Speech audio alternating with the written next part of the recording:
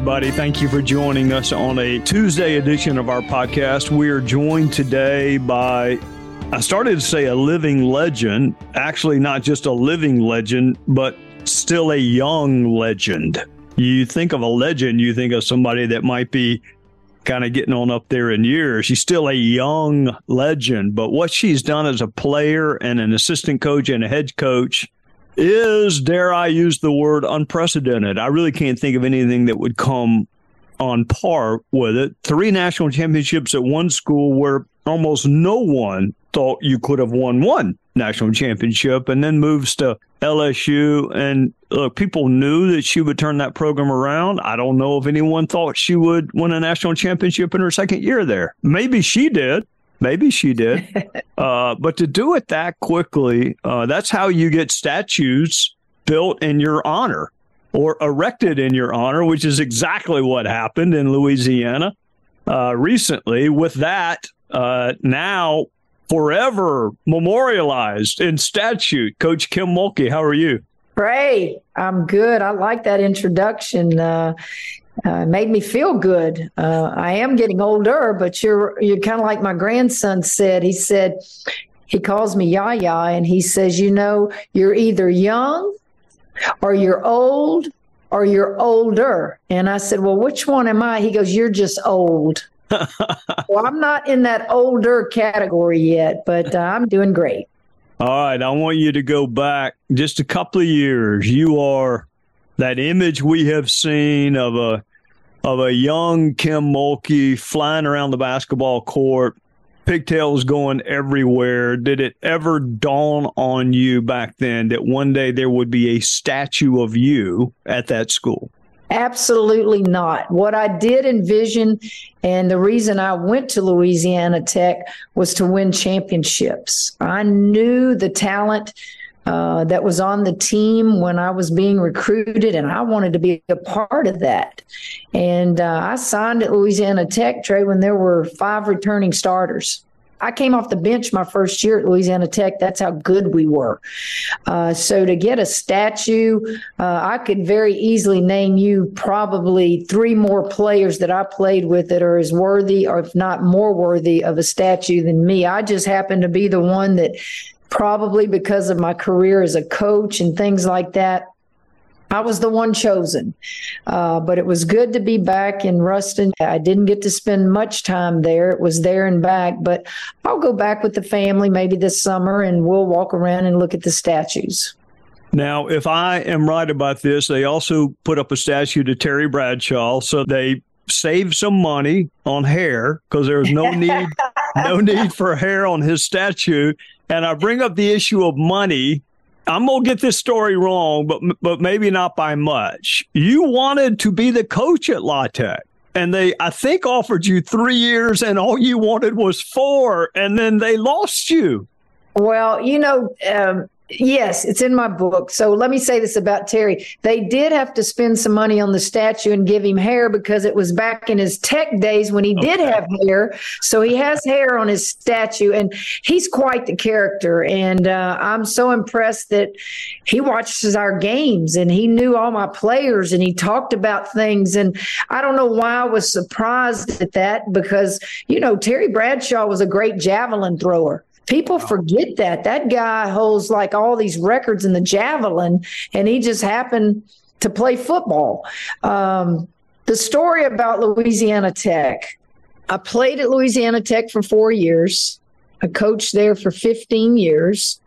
During that time, I had an opportunity to leave. I was offered 3 head coaching jobs, and being from Louisiana, I never wanted to leave the state, never wanted to leave Louisiana Tech. And so I turned those opportunities down. And when Leon retired, the then president offered me a 3-year deal to become the head coach. And I told him, no, absolutely not. Our second assistant left the previous year for a 5-year deal at Purdue, and that I had 15 years in the state retirement system, and that I wanted a 5-year contract for stability. I would be following in the footsteps of Leon Barmore, which is like following in the footsteps of Bear Bryant.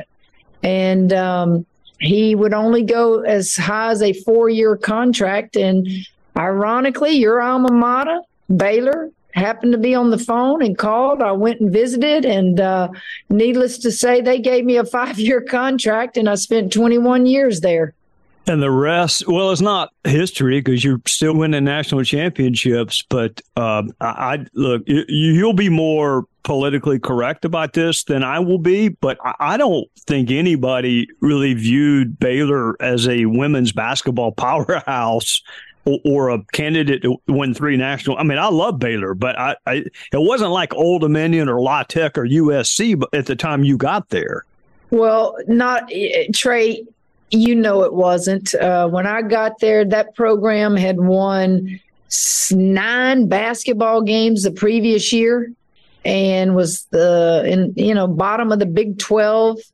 And I just rolled my sleeves up and basically left Louisiana Tech over principle. I thought I was worthy of a 5-year contract. I'd proven myself. You watched me grow up from the time I was 18 years old. And when I got to Baylor, I kept thinking to myself, I know I can win just one more game. Surely I can schedule one more win, and that would be a positive. But we celebrated the little things at Baylor, from a winning season to upsetting people we weren't supposed to beat. And little did we know at the time that within 5 years, we'd win our first national championship there at Baylor and then win 2 more. Yeah, might have actually won another one, except for the worst officiating call I've ever seen in my life in the game against the University of Tennessee. But my therapist has told me to quit thinking about that. So I'm going to. Now, when I go back to Baylor, where will I find the statue in your honor there after 3 national championships and like 100 Big 12 in a row championships? Where is your Baylor statue? I have not seen that. Now you're setting me up. You know good and well there's nothing on that campus, right. And I don't ever expect there to be anything. I want that program to continue to do good things. I wanted to represent all the previous players that I got to coach there and continue to do good things, Trey. But I am honored to just be acknowledged. That's all any of us want to do when you finish coaching somewhere, is just be acknowledged for a job well done. And I'm being acknowledged. I think that Louisiana Tech knows how much I love that place. Every place I've been, I've loved, but I haven't been many places, Trey. I have not had to pack a suitcase much in my life. Well, I know you had chances, because every time there was an opening, like at University of Texas or some school with like almost unlimited resources, I was afraid that they would come and lure you away from Baylor. You had to have had multiple opportunities to leave. Let me. If you know me, people will quickly tell you she is loyal to a fault.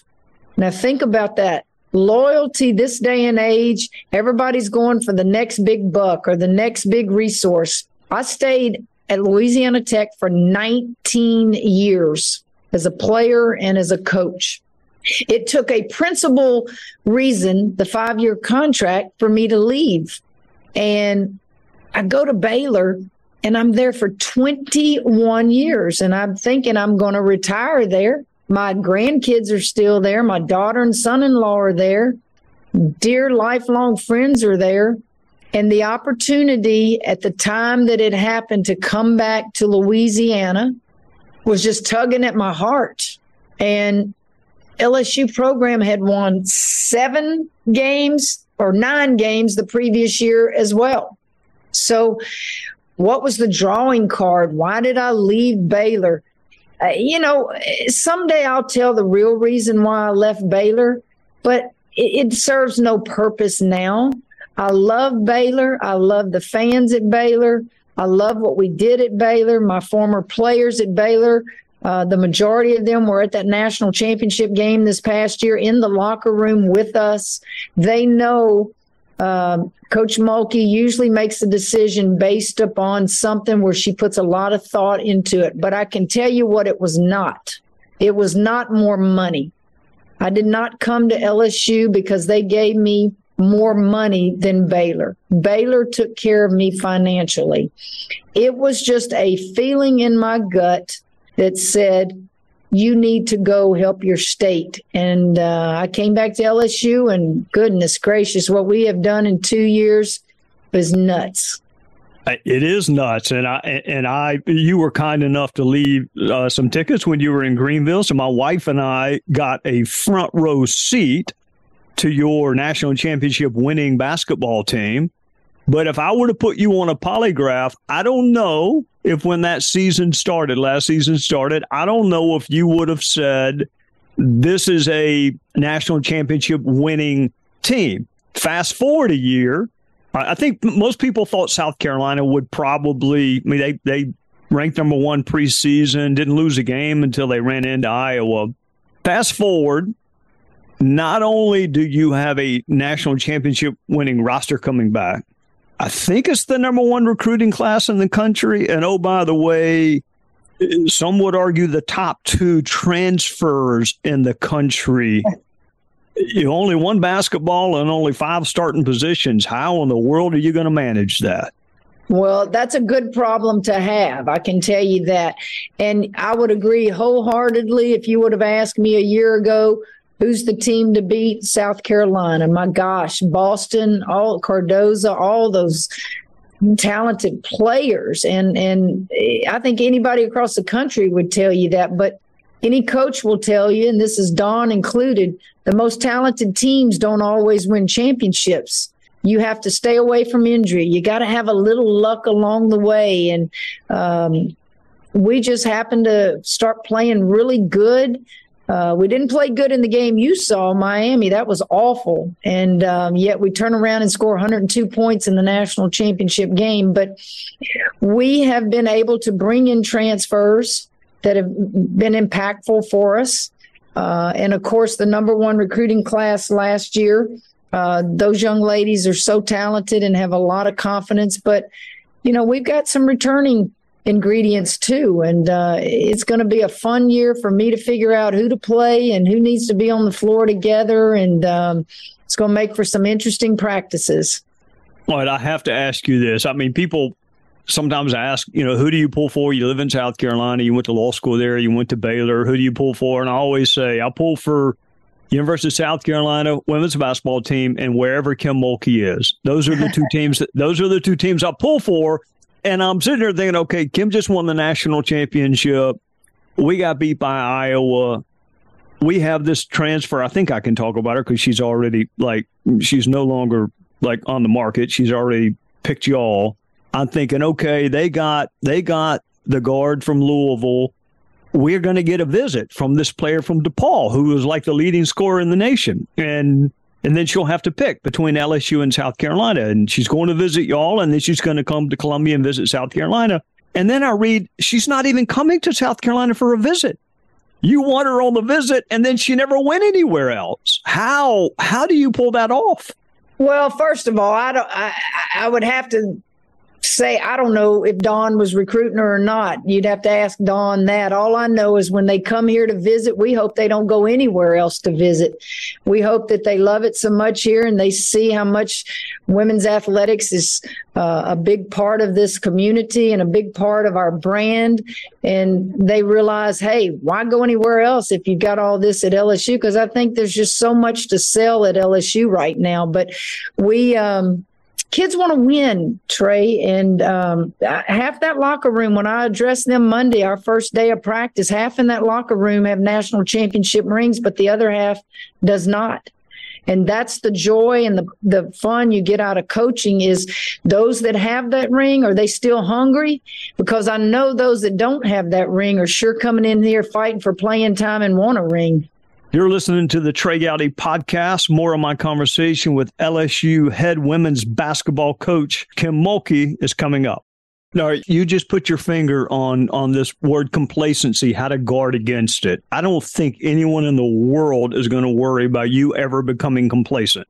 You're just as fired up about this season as you were before you ever won a national championship. But how do you, with 18, 19, 20-year-old athletes, how do you say, okay, you've done it once, but it may be even harder to do it the second time? Don't get complacent. I think distraction is a good word, too, when you talk about complacency. Competitors never lose that competitive edge. They just don't. You can become distracted away from the floor. I will be able to tell when we get them on that court for 2, 3, 4 hours, whatever it is, when we start out, how focused they are. I know they'll be out of shape. I don't expect them to be in shape. But if their focus is not on basketball, you'll quickly be able to tell. I feel like in my individual meetings with each of them since school started, the NIL and all the things they have to do now, especially in the summer, they've done them. And I think these kids are ready. They're like, I'm glad to be back. I'm glad to be back, Coach. I'm ready to play some basketball, because they remember how it felt to cut those nets down. And there's no greater feeling in college athletics than to cut a national championship net down. All right, there are two things I really, really want to ask you about, and then I'm going to let you go back to building like another number one ranked recruiting class or whatever you got, whatever next challenge lies before you. Off season at a major college or university for a major coach. Is there an off season, and what are you able to do during that off season? I may be a little different, or maybe a lot different than most coaches. I remembered my summers as a player. My summers were spent playing USA basketball and traveling all over. Now the rules are such that you can have so many weeks of team workouts during the summer. Trey, I don't do that. Our season is so long. We start in like September and October, and if you go to the Final Four, you're not done until April. We need breaks from each other. We have kids that will be playing and did play with USA basketball stuff this summer. We had some kids that did want to stay on campus and go to school and work out and do individual workouts. I leave it up to each of them because I don't want to burn them out. Now, I know a lot of teams do it different. To each his own, but it has worked for me, and it's kept us away from injury. And but we're here if they want to be here to do individual stuff. But I don't require them to come to summer school. I don't require them to have team workouts with us. My summers are for my family, and I will never apologize for that, because it rejuvenates me. It re-energizes me so that when I start, I still got that spirit and that fire in my belly, and I'm not worn out. All right. I said I only had one more question, but I thought of one more. So forgive me. Playing for Kim Mulkey as a point guard. I guess Odyssey Sims may have been my favorite point guard that you had throughout the course of your career. I know you don't have a favorite, but are you tougher on those that played the position you played in college, or do you make a conscious effort to say, look, I know this position really, really well, but I'm not going to be any tougher on you than I am my number 4 or number 5? Well, I wouldn't use the word tougher. I think the position itself is probably harder to learn than other positions, because they're responsible for everything that takes place on that floor. They're responsible for the defensive calls. They got to know where the first pass has to be made. They got to know where the other 4 people on that floor are supposed to be in order to run a play. So their responsibilities are much greater than the other 4 positions. But they're your coach out there. They're your quarterback out there. So I love to tell them this. You're going to receive a lot of the criticism that really isn't fair, but you're also going to get a lot of the praise because the ball's in your hand 90% of the time. And who doesn't want to be a point guard? Now you see it across all of basketball. 6'9", 6'10" guys want to play on the perimeter. They don't want to be inside anymore. So I wouldn't say it's tougher. I think just the position itself has more responsibilities. All right. You have had competition in your blood for all of your life. You have a child that plays professional baseball, who played shortstop at LSU. You have a child that was not only a really good basketball player at Baylor, but also played softball at Baylor. Are there sports you play now, like pickleball, or do you race your son-in-law, who may have been the fastest player at Baylor when he was there? What do you do for your competitive spirit now? Well, as we age, we can't do some of the physical things we used to could do. So now I walk.